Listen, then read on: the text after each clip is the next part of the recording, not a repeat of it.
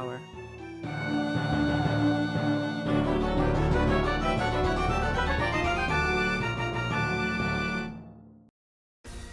On the podcast, in a contest of wills, it's always best to fight the psionic with a long spoon. Meteoric rise from the black hole of despair leaves Cherenkov radiation of bluish-green delight. Plus, we continue with the complete audiobook serialization of David Weber's Uncompromising Honor. All right now.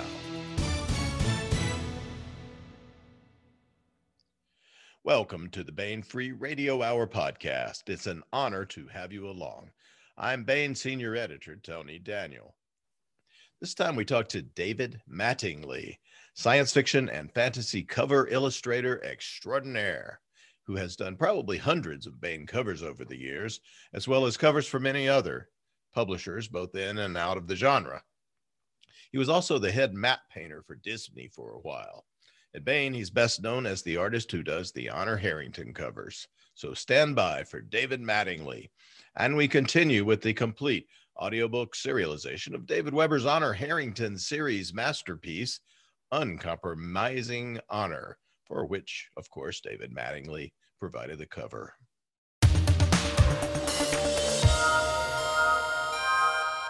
We have an April ebook sale, and it's a doozy of bargainiferous proportions. King Jerry's Spaceship, April Jerry Pournelle ebook sale. To celebrate the new Starborn and Godsons mass market edition, we are dropping prices on all Jerry Pournelle ebooks. $2 off the ebook for Starborn and Godsons by Jerry Pournelle, Larry Niven, and Stephen Barnes, and $1 off ebooks such as The Legacy of Heorot by Jerry Pournelle, Larry Niven, and Steve Barnes, and Beowulf's Children. Those are the two sequels to Starborn and Godsons. The Best of Jerry Pournelle, edited by John F. Carr, is also $1 off. Mamelukes, Janissaries, Lord of Janissaries, Footfall, and oh so many more. Anything the late, great Jerry Pournelle had a hand in, we are discounting at the Baen website and across all of our ebook retailers. So check it out. Sale ends April 30th. You also have a few more days to get in on the Baen April contest. Fool me once. April contains April Fool's Day, but we aren't joking when we say Will McCarthy's new novel, Rich Man's Sky, is sure to please science fiction readers. But we'd like to get into the spirit of the holiday, so we're asking you to write us your best trillionaires in space joke, based on the concept of McCarthy's novel. The writer of the joke that makes us laugh the loudest or groan the hardest will win a signed copy of Rich Man's Sky. Send your entry in the body of an email to contest@baen.com by April 20th. Put April Contest in the subject field, and remember to include your name, by the way. Winner will be selected by the Baen editorial staff. Depending on how risque it is, we will even publish it as part of the announcement of the winner.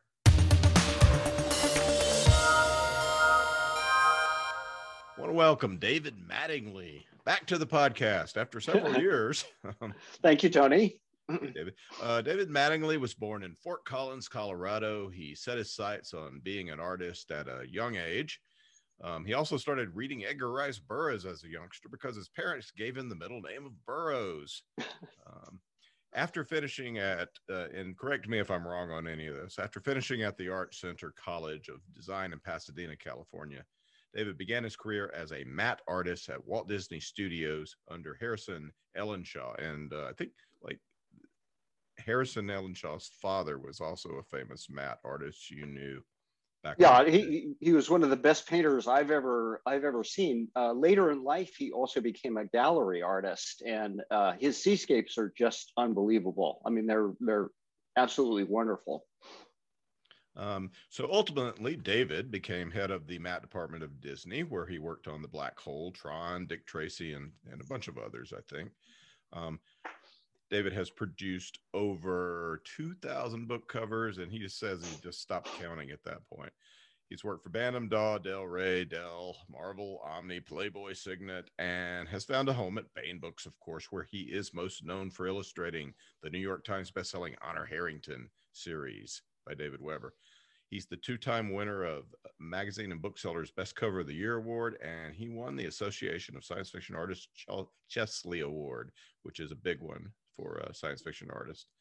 David is the author of the Digital Matte Painting Handbook, the first guide to digital matte painting, which he uses as a textbook for his matte painting classes at the School of Visual Arts and at Pratt Institute. I believe that's 2 colleges, right? It is, yep. Okay.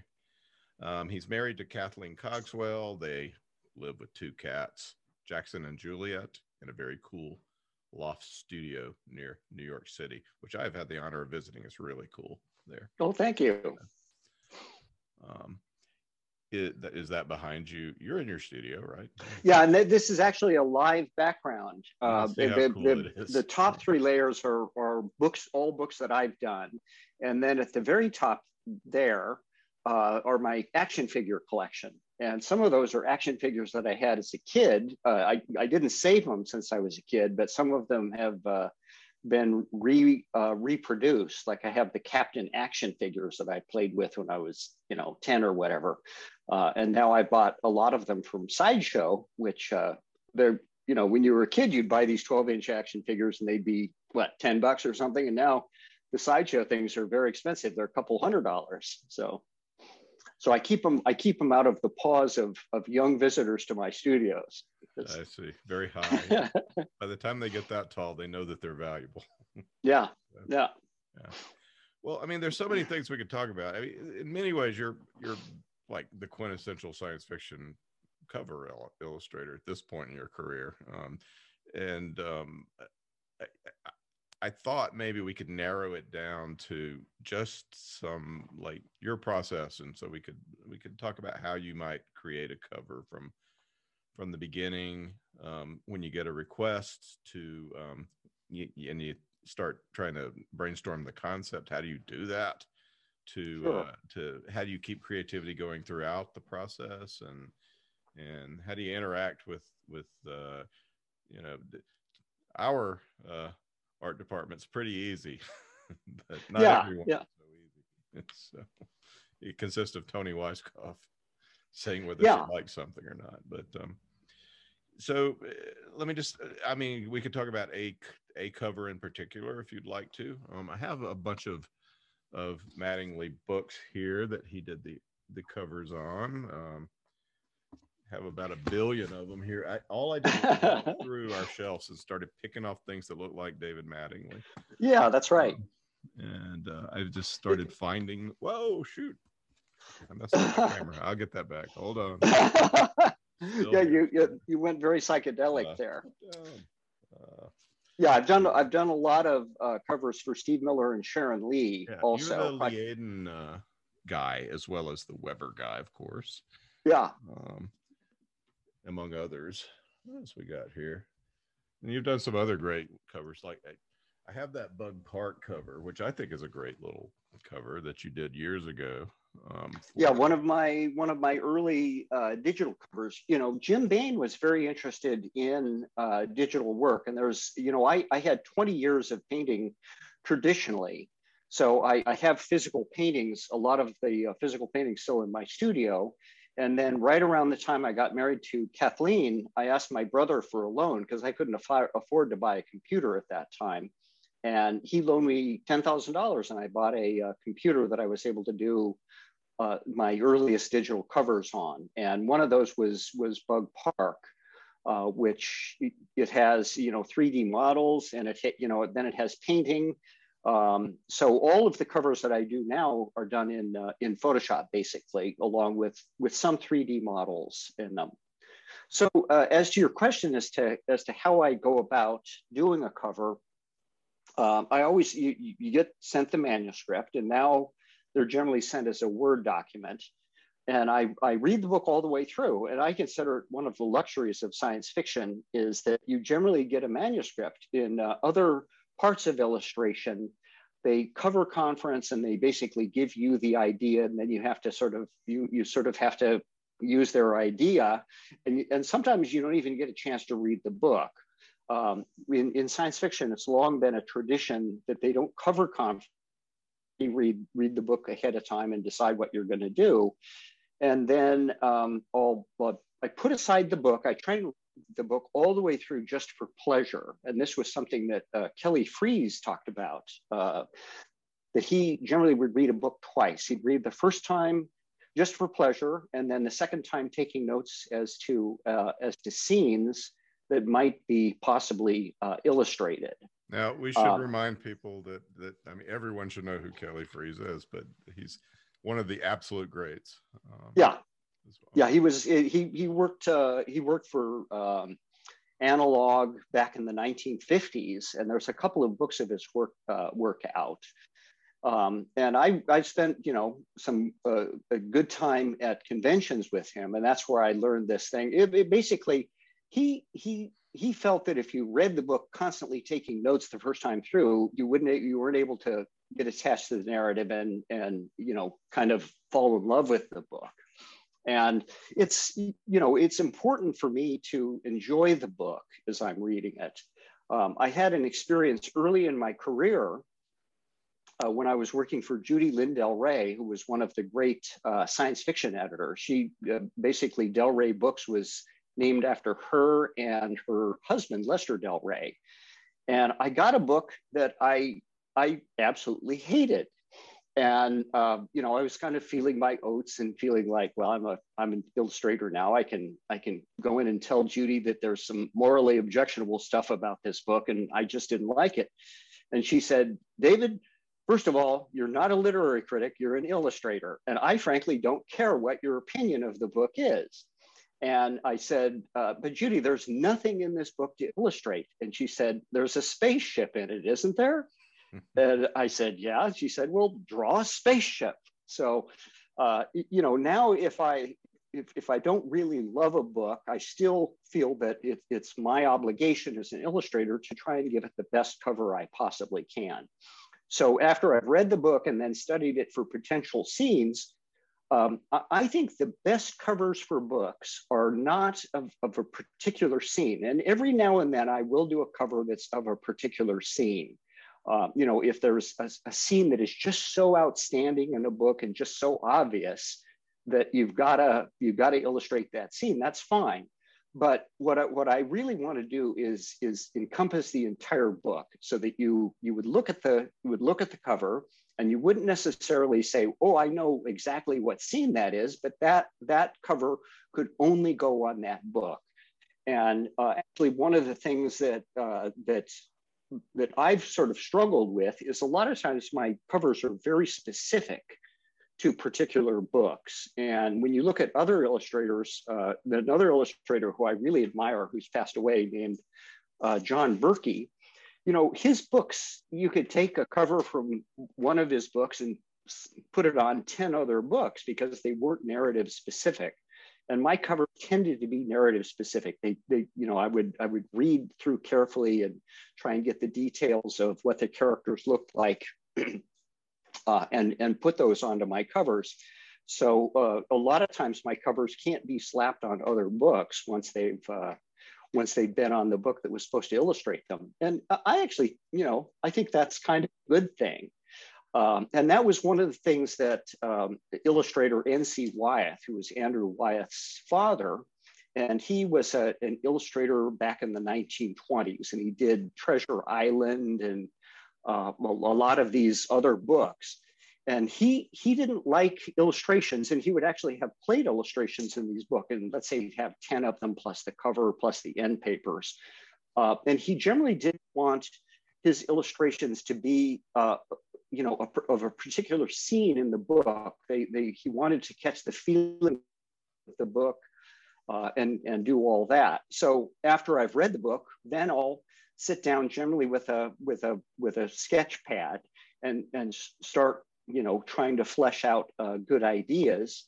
And then once I have reasonably good ideas, I'll scan those into the computer. And then I'll work over that, applying color to it, because it's so much easier to, like, if you have a cover idea that's halfway good, you can then take that and then duplicate it over and then paint over it. And I can't tell you how many times when I was working traditionally, where it was like, oh, I got a new idea, I'm going to try something else. And I would work over that thumbnail.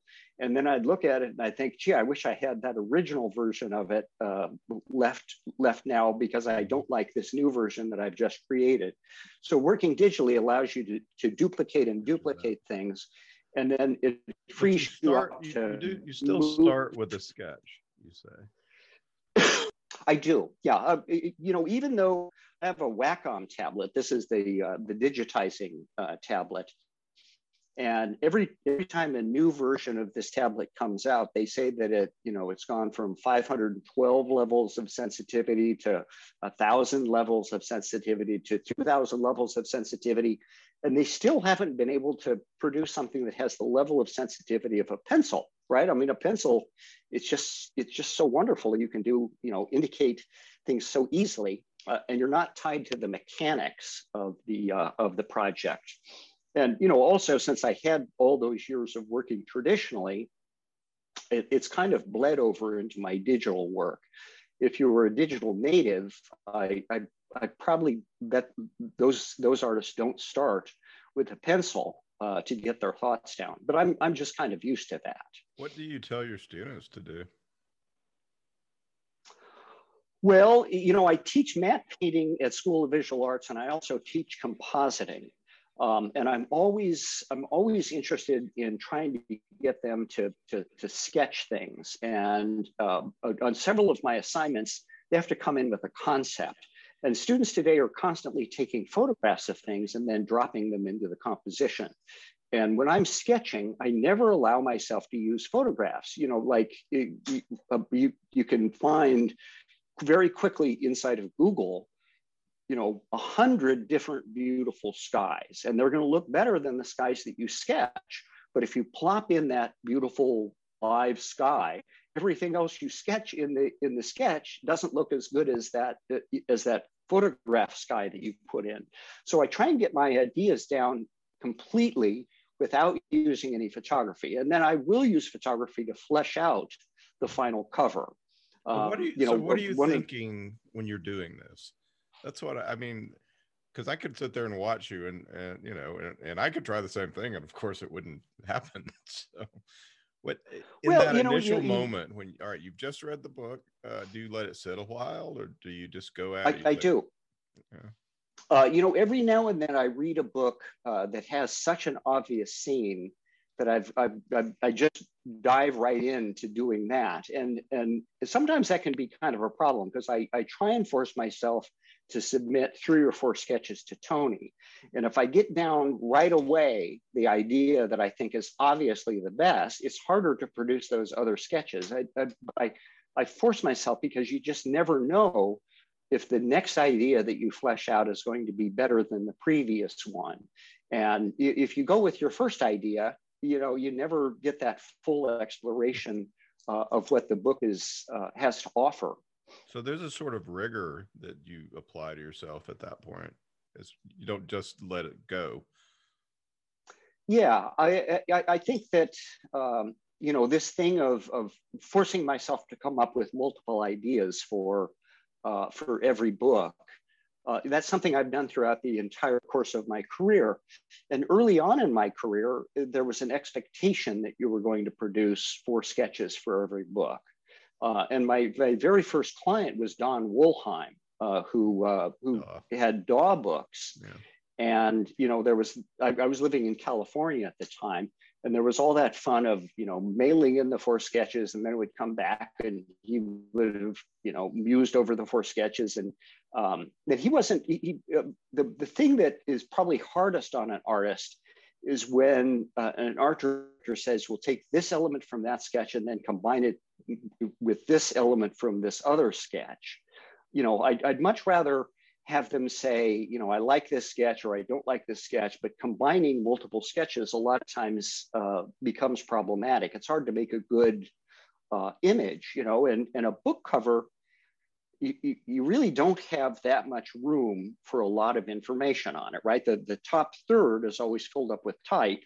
And then when I'm doing David Weber's book, I'm aware, David's name is a huge selling point. So I know that his name is going to be big on the book. So there isn't a lot of room for a whole lot of stuff on the cover. So you've got to find something punchy that will sell the book. And I also want it to represent the book so that the author will be happy with it. All right, and so you've got your sketch. Well, all right. I want to look at one of these as we're going. Actually, maybe we could look at the one you signed for me. Oh yeah, Tony, you're out of focus. I know. Hold on a second, I'll get it back. There we go. Can't really. I have but this is by the way on above my desk at work. Oh, nice. Yeah, that's one of my 3 or 4 favorite covers. I believe this is an Honor Among Enemies. Honor Among Enemies, right. And there's kind of a funny story to that. I actually submitted that sketch for another book, for a book by Elizabeth Moon. And I guess it was Tony who looked at that sketch and said, we're going to have you do something else for Elizabeth Moon, but put sketch aside. And the next Honor Harrington book that comes up, we're going to have you do this cover for that book, because the honor books before that, I guess David was never happy with the representation of honor. Well, that is correct. And I was just since I was back there digging through all of our old Webers, I saw some of those old covers before you came along, and there is a distinct likeness to Michael Jackson between on one of the covers. Yeah. Yes. And they were all by excellent artists. I think Larry Schwinger did one. They had Gary Riddell, and these are all guys that have produced really superb covers over the years. And I've never been unlike a guy like Frank Frazetta or Ken Kelly, I've never been known as an artist who did sexy girls, which is a major selling point. But, I think, Honor was never supposed to be a sex bot. She was supposed to be, really smart and, a military genius. So when I got the opportunity to represent her, I didn't do any of those obvious things, but I still tried to make her attractive. So. Well, and I mean, you catch that intensity. That's the thing that your covers do with Weber, I think. This is why I'm wondering when you're reading, because my favorite Mattingly covers are your big face covers, where basically it's honors. I mean, this is like the quintessential one right here. Yes, yeah, which is just great. Which is a wraparound, so it's got more to it than just that. But this is you just catch her character so well there, and then you have a bunch of missiles. Right. That's actually a good example. There's no scene in the book that's exactly that, right? But it's all about honor. And she's basically put in this situation, at this point, she's kind of a diplomat. And so she's going around trying to work out the situation. But by showing her hands like this, and then all of the hammerhead ships coming out, I think that represented the book really well, even though it's not a particular scene in the book. Yeah. Did you, maybe you don't remember, but how was the sketch of this? How did it go when you started it? I always had that. I had that idea that Honor was going to have her hands out like this, but then it was like, well, what else is going to go on the cover? So, David, the hammerhead ships are a huge part of the Honor Harrington series. So I added those hammerhead ships on in the background. And filled out, also all of the honor covers at this point are wraparound covers because they're big books for Baen. But on the back cover, there's going to be all kinds of type on the back. So you don't want anything that goes on the back cover to be super important to the ultimate book. Yeah, or else we'll just put a black screen on it and to make the type visible. So that's right. You can't make it too busy. And actually, one of my covers for the honor series, it's it's one of my favorites. Is that one where Honor is walking across this platform that's above a city, but the back cover has all kinds of stuff on it in the background. And I had to work a long time on that cover, and of course it was all covered up by type, and it was when it was put out. So, well, people can get the prints from you if they ever. Yes, that's right. I sell prints of all of my work on Etsy and actually on my website, which is davidmattingly.com. I put all of the Honor covers up on Etsy because I know David has such a devoted audience. And I kind of like the covers to be seen without all of the extra stuff, all of the type over the top of them. So you can see all of the detail that I put into the final cover. Yeah.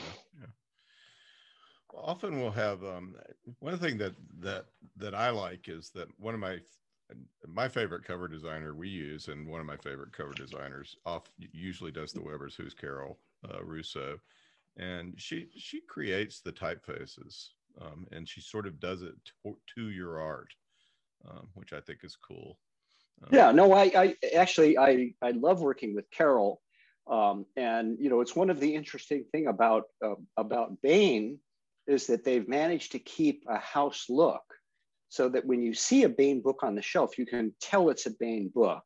And so many of the other companies have gone away from that look. My first client, Don Wollheim, he had these yellow spines on all of his books. Oh yeah. And after Don died, they went away from the yellow spine. And I know people criticized him for having that yellow spine, but if you liked Daw books, you knew it was a Daw book by that yellow spine. Yeah. So it had kind of a house look. Well, people certainly criticize Baen covers, but for all looking similar. Well, I think a house look is a good thing. If when you stop selling, we might. Exactly. Yeah, I mean, if you've got if you like Baen books, you'll be able to recognize a Baen book on the shelf. And at this point, all of the other publishing houses basically have all gone the same way, right? They all, I defy you to tell me a house look for Tor or for Bantam or any of these other companies. It's something that we consciously do and you are aware of. Yeah, but and the audience is aware of too. So yeah, and that's the most important thing. So a reader can tell, that they're getting one of ours. But nevertheless, we have a fantastic array of and we're also known for illustrative covers that are not graphic designy things. We use some great artists. You're just you're the big tip of a very large iceberg, put it that way. Yeah, no, I appreciate that. A lot of houses have gone more and more to non-illustrative covers, and the bigger the name the author is, like Stephen King. If you had Stephen King publishing a new book, it's going to be Stephen King this big, and then you have maybe a tiny little area for the illustration. So I mean, I like illustrated covers. I grew up with the great Frank Frazetta and Roy Krenkel and these guys doing the Edgar Rice Burroughs covers, and they were obviously a huge influence on me. Yeah. Well, I like when I see, say, a guy or a gal reading a Baen book on an airplane with a big old Mattingly cover. It makes me happy because I know they don't care if anybody thinks they're like, up on the latest New York trends. They just are after a good story with a beautiful cover. So it makes me happy as an editor because that's what I'm trying to provide them. So yeah. So onward. Yeah, go ahead. Oh, right. I forgot what I was going to say. Onward with some art stuff from you, because we could talk about what makes Baen, but so you scan in what you've done, your concept. When do you show it to the art designer or the art director or Tony? Well, the stuff that I scan in isn't tight enough. It's just indicating where figures will go. And so I'll work up a little bit more finished sketch. You know, I let me show you some sketches. I'll show you, let's see here. I've got to get my cursor over here, and I can share a screen, and I'm going to share this one. And let's go over to my, you can see I've got huge amounts of hard drives over here. And I'm trying to think of a good cover. So you can see I've got folders for every project that I've ever done. And well, here's Alliance of Equals. And so here's the sketches for Alliance of Equals. And I had, this was Bain. I always turn in a slightly less, lower resolution than the actual sketch. So here's one sketch that I turned in, and actually, let me open these up so you can see them full resolution. Yeah, so this was the cover that Tony chose. Well, wait a minute, David, I'm not seeing this. Oh, you're not seeing it? I've got a bright, oh, here we go. You got to share it, yes. There we go. Okay, now you're seeing it? Yeah. Now I'm seeing it. Yes. Thank goodness. So this is the sketch that Tony chose, and there's another one. It had that same spaceship with the big space station in the background, and there's another one where I just highlighted the spaceship and took that out, and then there was a scene that Sharon and Steve described that was exactly this scene. And this is exactly the description of the characters in it. And actually, I lifted this sort of for a later book. I changed the characters in it, but now that I have the sketch, I certainly keep it around. And if I find something that works out. So there's the sketch for Alliance for Equals. And then I'll show you the finish, and you'll see the difference between the two. Let's see, I'll just open up. Yeah, so you can see, I mean, the impact of the sketch should be basically the same. You know, there's that, and I always add a little bit more bleed around the edge so that the designer can crop into the cover if they want to. And basically, I've just gone in and finished up all of the detailing inside of this. So this is just something you show to the. So you've done this amount of work. Yeah, and three of them get thrown away or saved to hopefully come through to another project. You know, and sometimes I don't get. The sketch that I really like doesn't get picked. That doesn't happen a lot, but you know, occasionally it's like, why on earth did they pick that particular sketch? Let's see here. What else have I got? Exodus. Let's see if I have Alliance of Equals sitting over here. Exodus. Yeah. So here's. This looks like perhaps the adaptation of that other sketch on. Oh yeah, that's exactly it. Yep, and I like that because it. What's the name of that is Trader's Leap. Yeah, I can show you the sketches that I turned into that, and that's on a different hard drive. Let me open this, and these are basically all the covers I have done over the year. There's Trader's Leap, and I'll show you the sketches for that. Oh, and this one I only turned in, three sketches. This was kind of interesting.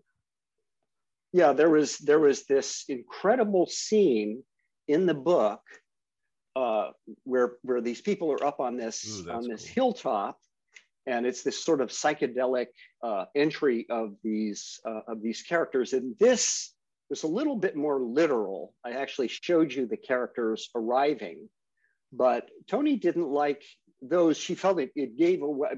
This scene, unfortunately, happened at the very end of the book, and she felt that it was giving too much away. And this was a scene in the book. And you can see, I think I actually lifted the background from that other sketch. And then I'll show you the final on this. And this was a rare instance where Toni asked me for some corrections. She felt that the characters' costumes didn't look futuristic enough. And I actually really like that correction. I like how the final turned out. I added these incandescent armbands on the guy's outfit. And you can see, there's the sketch. I keep the sketch in there so I can refer to it while I'm working. And there's the final, and everything's, you know, fleshed out quite a bit more. And you can see there's all the figures. They're in one group. There's the foreground city. They're in another group. And let's see. Oh, and I don't know if you guys are aware of this, but I hide my cat Orson in all of the covers. I know this. Yeah. And Orson right here is right there. She was a cat who died in 1994, but was very precious to me. This is one of the more obvious ones. Because we actually always do a Mattingly cat search whenever in the office. So it's like, where do you put it? Well, it's got to be in there. So. Yeah, I like, and this also on her boots, Toni had me add this little bit more futuristic look to it. And I think it certainly made it a better cover.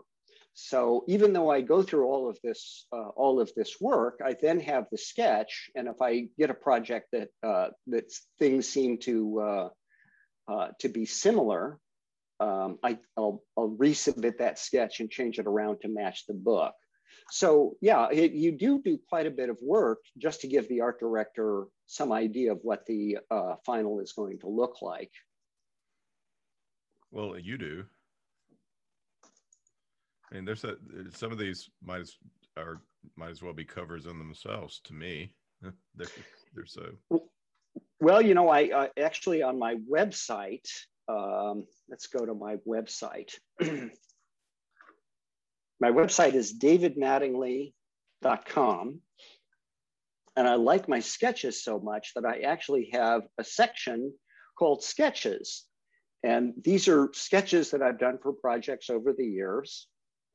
And, you know, a lot of these were rejected, but they're nice enough that I like the final.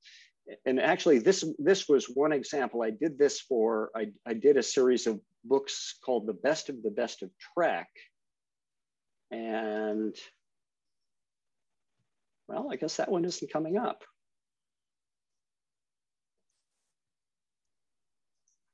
Uh-oh.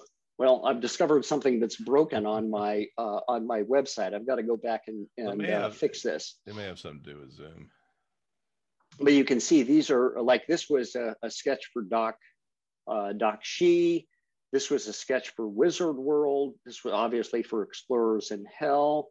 I've submitted this several times, this idea of basing this on a painting by Delacroix of Liberty Leading the People, but I was never able to get that accepted. That was the actual accepted sketch for, I think it was Exodus.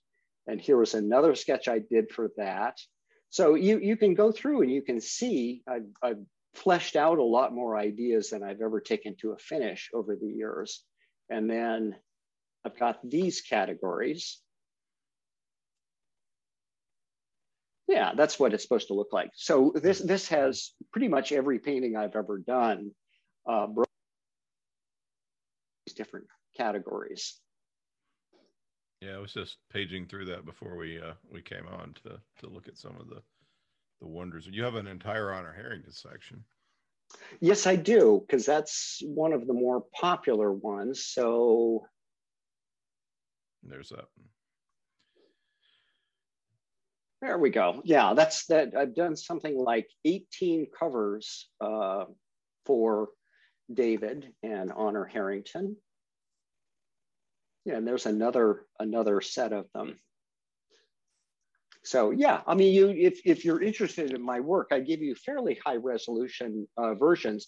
I should also mention on this cover, which is one of my favorites, this was for Beginnings, Worlds of Honor. And I have a friend who's a comic book artist named Paul Chadwick. And a lot of times when I've done sketches, I'll send them to him at the same time I send them to Tony. And he's always trying to get me to work more dynamically. When I did the sketch for this guy wasn't leaning forward as much. And Paul, in his note back to me, he actually took my sketch and photoshopped it and made this guy lean forward more. And I think it really helps. It makes the cover look more dynamic. Yeah, that's an action-packed cover. Yeah. So let's see. Well, I don't have the sketches for that. Yeah. When do you decide, okay, I'm sending it to the art director? Oh, when I have... here's the deadline. I better do it. When I have 4 sketches that I'm satisfied with. Let me unshare so I can come back. Yeah. I mean, I've occasionally I'll do 4 sketches and not particularly like anything that I've done. And I always want to submit something that I'm proud of for the final. So, once I've fleshed out 4 sketches and I have something that I'm happy with, then I'll send them into Tony. And so she'll come back and she'll say, go with that one, or... Yes, she will.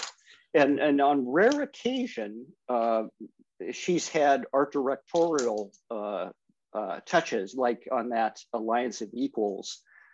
She had me make the two main figures have more futuristic costumes. One of my favorite covers I did for Jim Bain for Doc Shee. And Doc Shee, I originally turned it in. Let me see if I can find that cover. I think we have a print of that hanging in the office, by the way. Anyway. Yeah, he's got I did that as a tribute to James Bama, who's another one of my heroes, and he did all of the Doc Savage covers. So I was doing a riff on Doc Savage. So I turned in the sketch for that, and Jim Bain said, you got to make the guy's shirt red. And I think that's totally what made the cover, pop and work as well as it did. So yeah, I like art director input when it's as good as Bain Books traditionally has been. I've never had any art direction from Bain that I didn't think improved the cover. Yeah, so you're like, what are they thinking? Yeah, well, that's uncomfortable. I mean, I once had a client. I might have to take Orson out of this. Yeah, I had a client once who every cover I did, they had me make changes in it. And I got into the habit of this was back in the days when I would hand deliver paintings, because I live in Hoboken right outside of New York City. And I would just take my paints in with me because it was so much easier to just sit there, finish all of the corrections that they had in mind, and then go home rather than go home, make the fixes, come back, show it to them. They'd request more changes. Really? Yeah. So. And did you give them to them wet or? Well, I used to work in acrylic. So, acrylics dry really quickly. They were done. Yeah. I mean, with oil paintings, yeah, you'd have to wait a day or two. I mean, there were famous stories of Frazetta, because he always worked in oil, and he would use a dryer, like a Japan dryer, so that his oil paints would dry in 2 or 3 days, and then or 2 or 3 hours, and then he had ways of sending in an almost wet painting. But all of that was avoided because all of my analog work was done both in acrylic and gouache, and both of those are very fast drying. Acrylic dries in a matter of minutes. So you've got the thing, you've got the approval on the concept and the sketch. What do you do? I shoot models. A lot of times I'll shoot myself, but as I've gotten a little bit older, it's harder for me to use myself. And since I've grown a beard, I've thought about shaving off this beard so I could use myself more consistently, or I use my wife. On that Alliance of Equals covers, I actually used 2 kids in the neighborhood. for it. And they were perfect. And, I pay them. And then I'll just, go in and paint and paint and paint until the thing looks like it's a finished cover. And then I'll turn it into Tony. So what do you mean by paint and paint and paint? In Photoshop, since I have this digitizing tablet, I will paint. Generally I don't just plop photographs in there. If I can find a photographic element that'll work well, like lighted windows or a sky, I'll certainly use that. I don't have an objection to it. But most of my work, does involve some amount of painting in it, even though I'm working digitally. Does anything become physical again, or is this all in the computer at this point? All of my illustration work is in the computer. As I've, I teach at School of Visual Arts, and there's a wonderful oil painter there named Steve Assell. And I've been taking his painting class, and that's all in oils. And I never traditionally worked in oils. I always worked in acrylics, but just the luxury of having a live model there and, being able to sit with the model, there's really nothing like painting from a live model. Painting from a photograph, there's a reason why all of these great artists like Sargent and, Rembrandt, well, they didn't have photographs back in Rembrandt's day, but they work from live models because there's a certain magic of, just sitting there with a live model. So I've gotten a lot more interested in analog painting again, but, for illustration today, I know there are a few guys that are still doing analog paintings. Jim Gurney, I know, still does paintings. I'm trying to think of illustrators. There aren't a lot of illustrators. So what do you do physically? Do you use a mouse to do this? Oh, no. You're doing no. This is I have what's called a Wacom tablet, and I think I can show this. This is the medium-sized one. I actually don't have the huge-sized one because if you're working on a particular area, you can zoom in on that particular area and then use the digitizing tablet. And the great thing about this is with a mouse, you only get one level of pressure. But with the digitizing tablet, you can actually, press very lightly and get a very light mark, and then you press heavier and you get a heavier mark, or you can set the brush to be very thin if you don't press down very hard, and then be much thicker if you press down hard, or you can actually turn both of those on at the same time. So Photoshop has become quite a versatile tool for painting. It's very similar to physical analog painting. And in fact, one of the funny things is when I'm sitting there painting a live model with actual paint, I'll sometimes think undo when I've done something I didn't like. And of course, you can't undo in an analog environment. A lot of times when I'm doing a painting digitally, I found myself swiping manuscript pages sometimes to try to get them to roll up. Oh, yeah, that's right. When I'm reading, but anyway, yeah, that's funny because all of this stuff in the digital era. When I first started painting inside of Photoshop, it had only one layer and it had one undo. And now my paintings will be, 100 layers. And sometimes I'll try something and I'll look up, and I always have my undo set to 100. Because if I try something and it turns out to be really bad, then you can go all the way up to those 100 undos and get back to the state where you liked it, and then try something else. So yeah, there's a lot of. How many layers do you have on a Photoshop that you're working on? You say like dozens and dozens here. Oh yeah. As my computer has gotten faster, I'm able to work at a higher resolution, and I'm also able to use a lot of different layers. And one of the nice things about Photoshop is you can also use transfer modes. So like in Uncompromising Honor, those streaks of light that are coming out behind the spaceships, those were all in screen mode. And basically it takes anything, it takes the background color and it combines it with whatever you're laying over the top of it. You can do a lot of these effects in analog painting, but they're much harder to do And Photoshop also allows you to, like they have 26 different transfer modes inside of Photoshop. And sometimes I don't know exactly what I want, and I'll go, I'll try multiply, I'll try overlay, I'll try screen, I'll try lighten, and all of them give you a slightly different effect. So it's much easier to create, very unusual lighting effects than. I believe that I've seen you teach a lot, but you also have some online stuff. Is it Lydia something you've done? You did a series of Photoshop courses that I saw some of them. They were just amazing.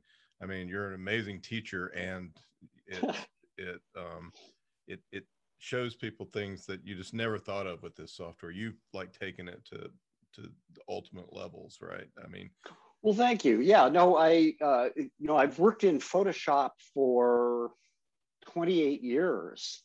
And then before that, I had 20 years of painting analog. And, I'm very grateful that I had that time before computers were available, where I was forced to learn to paint and draw and all of that stuff. I think that it gets harder and harder to develop those talents unless you have to.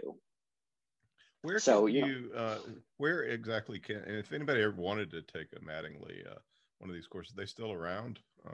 If you buy a membership in lynda.com, my course is called The Fundamentals of Digital Matte Painting. And I basically take you through, you do a painting, and I take you through all of the basics, which is perspective and tone, and then using photographic textures to flesh out this castle. And then you can project that onto raw geometry. And it's one of the reasons why matte painting has stayed viable today, is it's very hard to actually, I have you do a castle, but it's very hard to create a castle in 3D and light it and do all of that stuff. It's much easier for an artist to produce a painting of a castle. But in the old days, explain what a matte painting is, just to those that don't know, probably. Well, when I got into the business, a matte painting was done on glass, and you would paint something that would block out your plate. For instance, in the black hole, whenever you saw the top of the Cygnus, or you saw a grand panorama of the interior of the spaceship, those were all matte paintings. And you can still have live action actors. You can have, an actor walking into the bottom of the plate like this, but all the rest of it would be painting. But the problem was when I got into business and you did it on glass, it was very, it was almost impossible to move the camera. And there's so much emphasis on a moving camera in today's movies. If you go see a Michael Bay movie, he won't have a single shot in the movie where the camera is locked. And so that creates parallax between the objects that are in the foreground and the objects that are in the background. And a painting can't have that. But with camera projection, you basically project your painting onto geometry, and then you create a second camera, and then you move that camera, and that creates parallax within your scene. So it looks like the rest of the production footage. One of the ways, right up until about 1990, you could tell a matte painting in a show is a matte painting generally was locked. There were, you had the camera on the tripod and it didn't move at all. And then, as directors were moving their cameras more and more, and there's this thing in cinema today where the camera, it moves around a little bit and there's a little bit of jitter on it. And I guess that's just to interject a little bit more motion into the frame. All very hard to do with traditional matte painting, and this thing called camera projection is what has kept matte painting still used in productions today. When you watch Game of Thrones, when you see a castle, a lot of times they didn't have those castles and they had an artist paint them.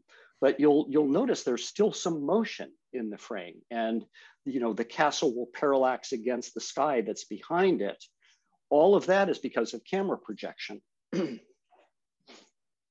So yeah, if you buy a membership in lynda.com, you can go through my 5 modules on that. And the one module I'm particularly proud of is perspective, because I think a lot of young artists don't have, like I had an entire semester of perspective when I was in art school with a wonderful teacher named Ted Yunkin, who has since passed away.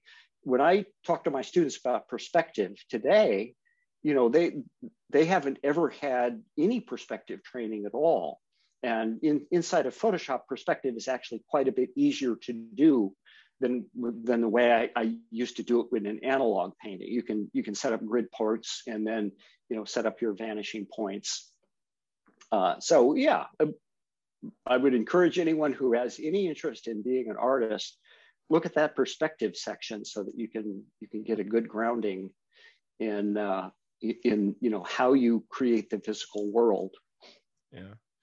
Well, all right. So apart from the technical stuff, so you are now working on what's going to be the final cover. How do you stay inspired by it?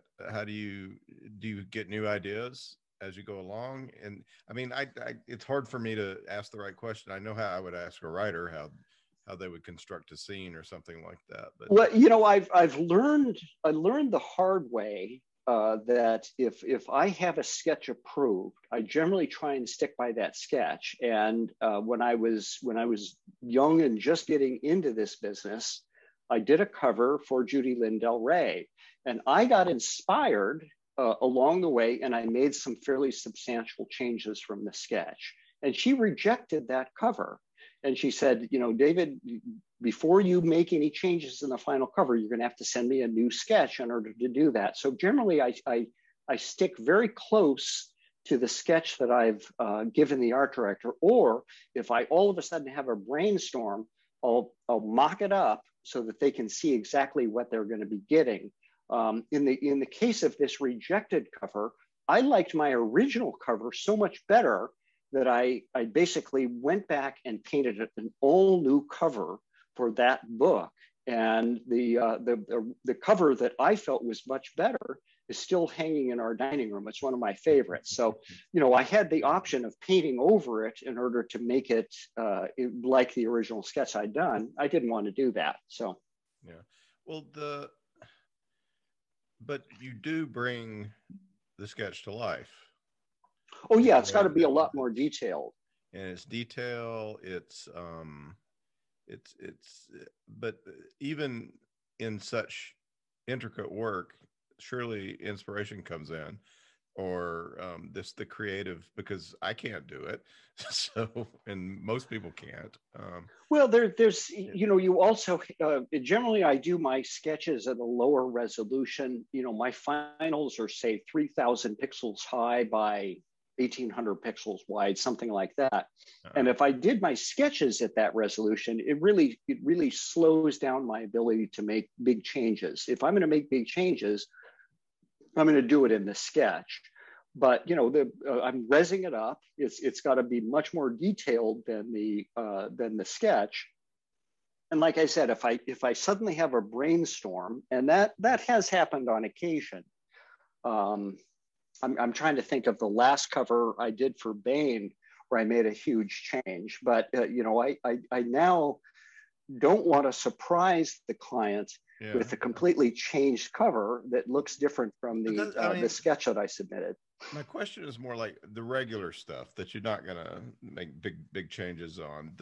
What is your mindset as you're doing? I mean, because it's hours and hours, it's days, right? It is, yeah. Of this work, and it begins to come alive in a way. Are you in a Zen state? Are you? Actually, when I'm finishing up a cover, I've gotten into the habit of listening to audiobooks while I work. I can't listen to audiobooks while I'm sketching because my mind has to be engaged, and you know, I'm trying to think up images for it. But once I have the image, all that I'm trying to do is add more detail, you know, flesh it out so that it looks as realistic as I possibly can make it. And then I want that creative part of my brain kind of distracted. So I listen to, I have a membership in Audible, and I've listened to their books while I'm working, and it sort of distracts me during that time. You take your conscience off of it, and you just let your instincts and all this incredible experience that you go in a way. Is that? Yes, yeah. And actually, yeah. I mean, I've been doing this for years, and but what you want to get, the point you want to get in when you're doing a finished cover is that zone where you basically sit down to work and then you look up and it's 4 hours later. All of this work has been done on the cover, right? I mean, artists for many years have talked about this zone you can get into. And it's one of the things that I worry about with my students. You can't have a lot of distractions. I mean, I know some artists watch television while they work, and I can't do that because, the television has moving information coming at me. But, audiobooks, that's perfect for sort of taking my mind off of that. And it's much easier for me to get into the zone if I'm listening to a book that I really like. So you turn it in, and what if sometimes they hate it ever? Or do they generally, that doesn't happen much anymore? Well, I mean, hopefully when I've delivered the sketch, it's given them enough information about what the finished cover is going to look like that they don't reject it outright. And you can say, well, I gave you exactly what you wanted. Right. Yeah. I mean, if you've made substantial changes to it, the client has every right to say, well, this wasn't what I asked for. And then they certainly can reject it. I've done something like 2,000 covers, and I had that experience where I had to repaint a cover because I liked my version of it. And then I had one cover that was never used, and I'm not entirely sure why that was done. But it was for a book about Elizabeth Kubler-Ross, and I'm not exactly, I'm more known for science fiction. And Elizabeth Kubler-Ross was this woman who had all of this proof that there's life after death. Oh, that's right. She was. Yeah, because so many people have had a near-death experience, and they all experience this tunnel of light. It was a really interesting book, and I tried to do a good cover for it, but I'm a science fiction artist. That's really where my head lives most of the time. You could use. I would think that one Liaden sketch with the two people appearing, that'd be pretty good for that. Yeah. Well, that was done much later. I think this book cover that wasn't used was done sometime in the mid 80s. Yeah, but maybe if they wanted it, the reissue to sell, they could come back to you and say they're sorry. Yeah, that's right. Because I mean, it is the case that that the covers are 1/3 to 1/2 as important sometimes as for the sale of the thing, and to set not just the money, but to set the reader's expectations, their mind on, oh, this is the story I want, to spend 18-20 hours with, which is what they're going to do when they read a book, Yeah, absolutely. Yeah, I mean, the cover is basically a selling tool, and I've occasionally been at conventions with authors who, is like, look at this cover, isn't it terrible? And I'd look at it and was like, no, I think that's a really good cover. And the author would say, it doesn't represent my book very well. Well, who cares? I mean, ultimately, if you've got a good cover that people are going to want to pick up, then they're going to read your book and they'll know what it's all about. But a lot of times an author wants a cover that exactly replicates a scene in their book, and that isn't necessarily the best-selling tool. There was a famous story that Michael Whalen told, that he did a cover for a book, and I can't remember what the name of it is right now, but he was given a scene description. And so he went ahead and he illustrated the scene. He didn't actually read the book. And when the book came out, he read the book and discovered that one of the characters only had one hand. And of course, he'd done the character with both hands. I try and avoid mistakes like that, and you can only do that if you get to read the manuscript. Yeah, and David Weber is incredibly pleased with your covers, and I know that you do ask him things like, "What medals does Honor have on?" Well, the Honor Harrington community is extremely concerned that you get all of that stuff right. And some authors don't want to have anything to do with an illustrator. And David has been very generous with his time and willing to tell me, like what decorations, like when I was doing the star that Honor wears around her neck. It's an award. I can't remember the name of it right now, but I needed to know exactly what that looked like, because I knew that Honor fans would know all of those details. So I'm sure I've made some pretty major mistakes on my covers, but it isn't for want of trying and going back and forth with David trying to get the details right. Some authors are not as detailed in their universes as David is. Isaac Asimov was famous for not really describing a lot of what his characters looked like, and so there's a lot of diversity or changes as they change cover artists as to how that universe looks. Mm-hmm. But you really can't say that about David Weber's books. He's very specific about what the universe looks like. Sometimes entire paragraphs of specificity. So David will be the first to admit, although he says everything he puts in there has something to do with the story, never extraneous. So when. So you turn it in, and then do you even look at what happens with when you interact with the publishing company as they make the cover? Nothing.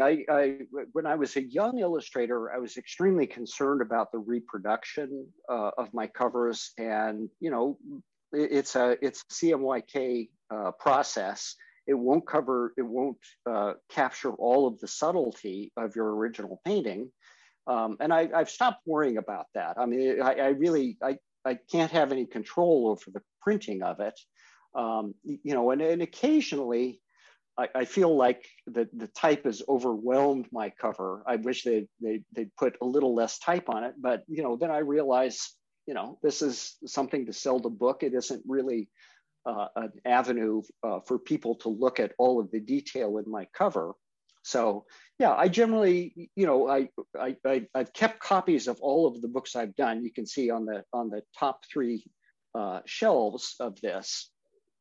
So I'm proud enough of my production over the years that I have kept copies of them. But you can't exactly go back to the publisher and say, I'm not happy with the reproduction on my cover. There's a famous story that you may have heard that Walt Disney pursued the author of Mary Poppins for many years, and she never wanted to have a movie made of her stories. And on the night of the premiere, she came up to Walt and said, Walt, I have some ideas on how we can make this movie better. And Walt Disney said, that train done left the station.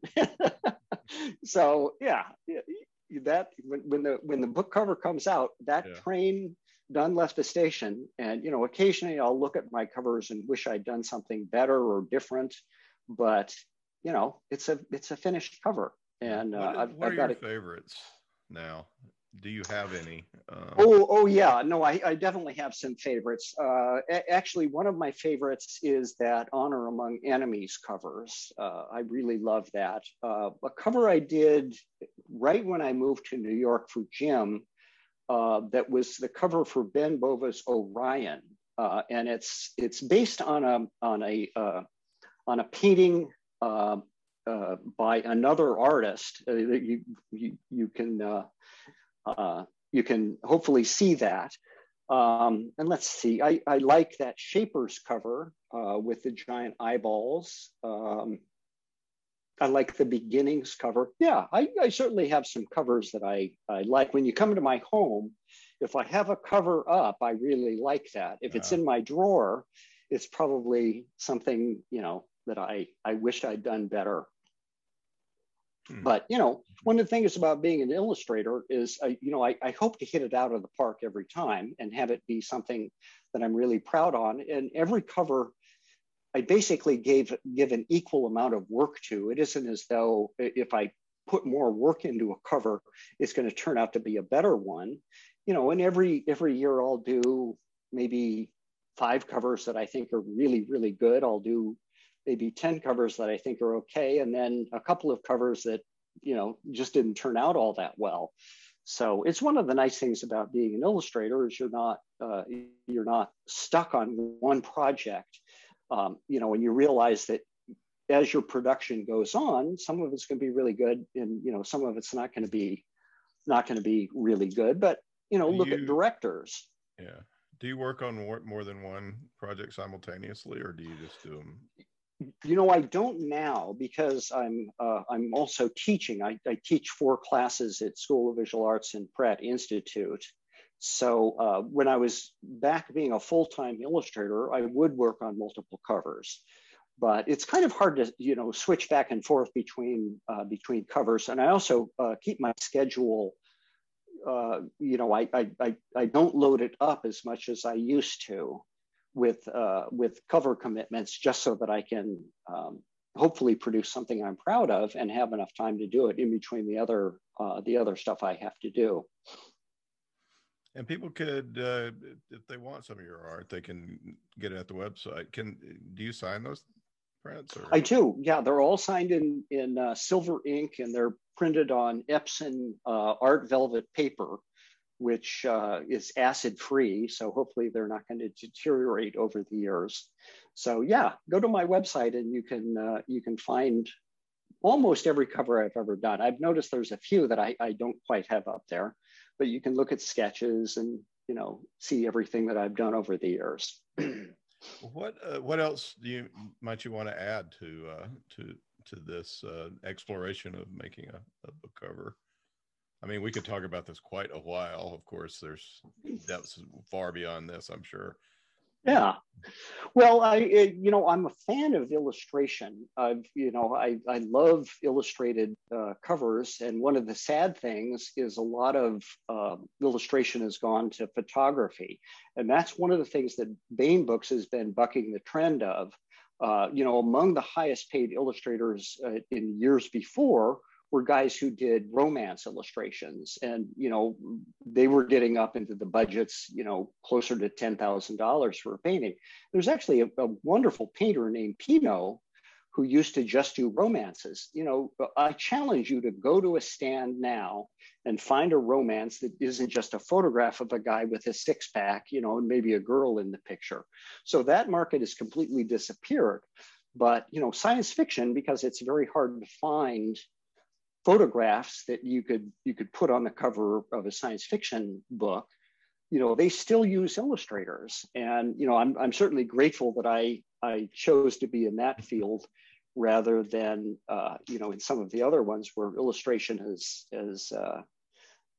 gone the way of photographs. I just also think illustration says story more than anything. But yeah. Well, there's Robert McGinnis. He did all of the detective novels, and I love his work. And they decided that Bob would shoot models for everything, and the art directors decided, well, why does he get to shoot photographs of these scantily clad ladies and then turn them into paintings? So they decided, well, we're just going to take the photographs ourselves. So I think these were for the Mickey Spillane book. So there was a time where you just had photographs of these 2 models, sort of in the same sort of scene that Bob would paint.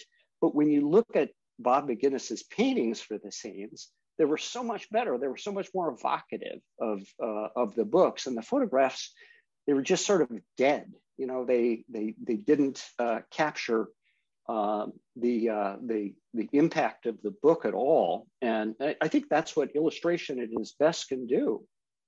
Absolutely. And you are the best at it, David. Well, Mattingly. thank you. Thank you. I appreciate that. Thank you so much for talking with us today about Well, it. great, Tony. This was wonderful. Thank you for making this so easy. And I look forward to seeing this.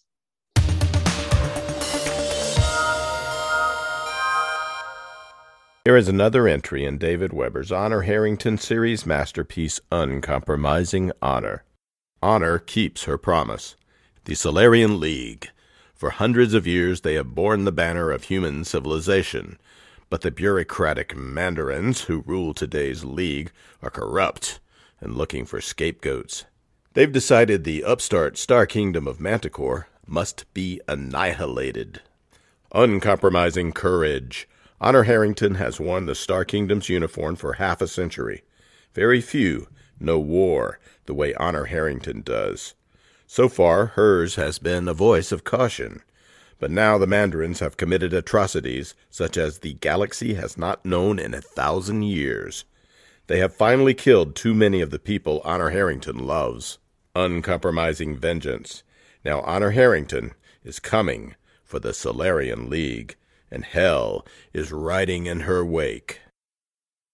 And now, David Weber's Uncompromising Honor.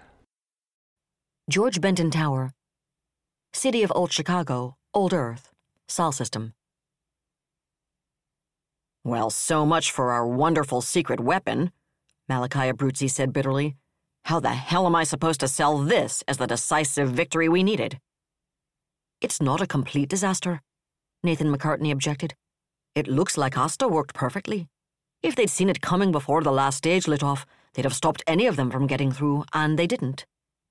Oh, that makes it much better, Abruzzi half sneered. Now you're telling me I'm supposed to tell the public we fired off 1,200 of these wonderful new missiles, the other side didn't even see them coming until the last second, and we still managed to take out one, count them, Nathan, one of our 11 primary objectives. He shook his head in disgust. I'm pretty good. Hell, I could sell ice on Niflheim. I don't think I can sell this, though. No one expects miracles, Malachi, Innocenty Kolokoltsov told him. We'll just have to do the best we can with what we've got. That's reassuring, Abruzzi muttered. Then he shook himself. I really need Kingsford to give me something to work with. I'm sure he will, as soon as he can. Abruzzi snorted, but he also sat back in his chair, arms folded, and Kolokoltsov tried to be grateful for small mercies. Fabius had been almost as big a disaster as Kingsford had privately warned him it might.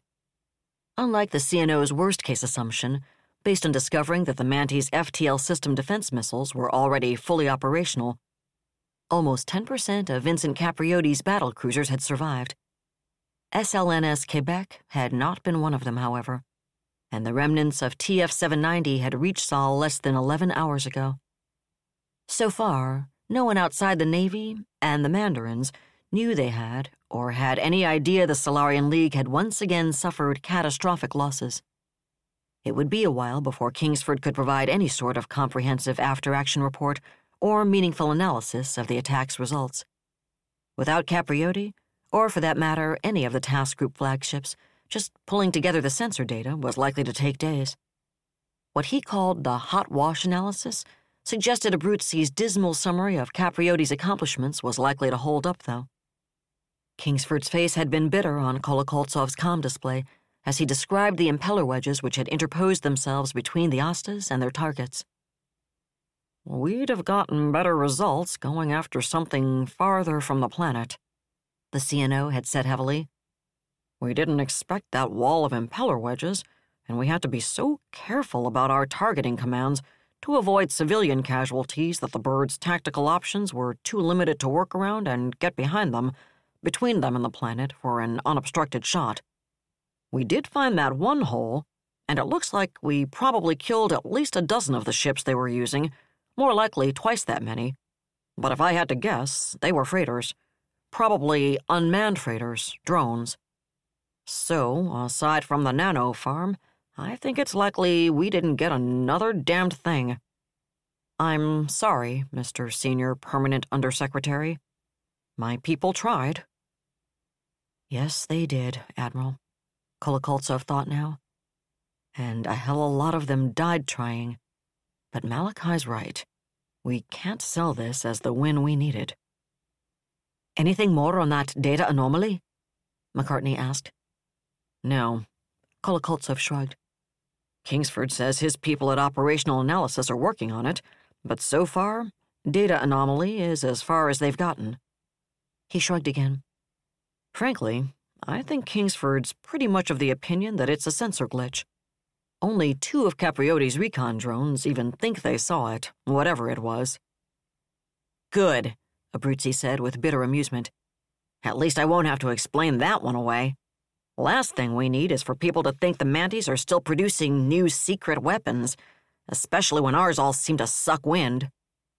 I have to say, Omasupe Quartermain put in, her tone as subdued and anxious as her expression, that I'm a lot more worried about how the Manties are going to react to this than I am about what we tell the newsies. Trust Omasupe to cut to the chase, Kolokoltsov reflected. And she had a point. The attack on Beowulf had upped the ante all around, and it was unlikely the Manties were very pleased about it. Still, there were a few glimmers in the darkness.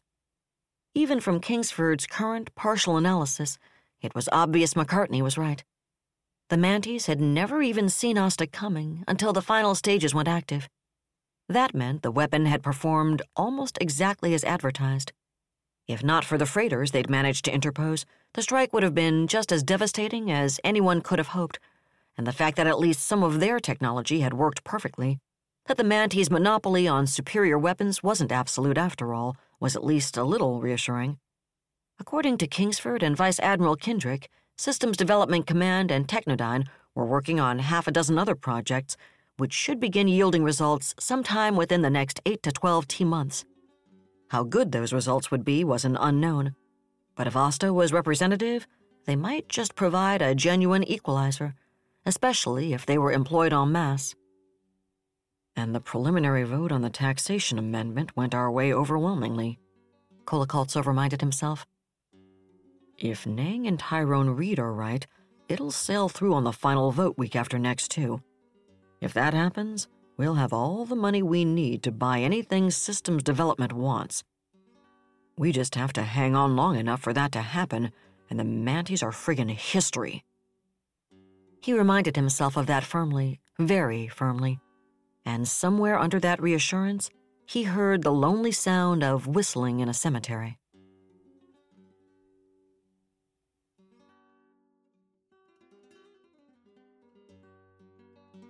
That was another entry in the complete serialization of Uncompromising Honor by David Weber. And that's it for the podcast. Thanks to Audible.com and to podcast theme composer Ruth Judkowitz.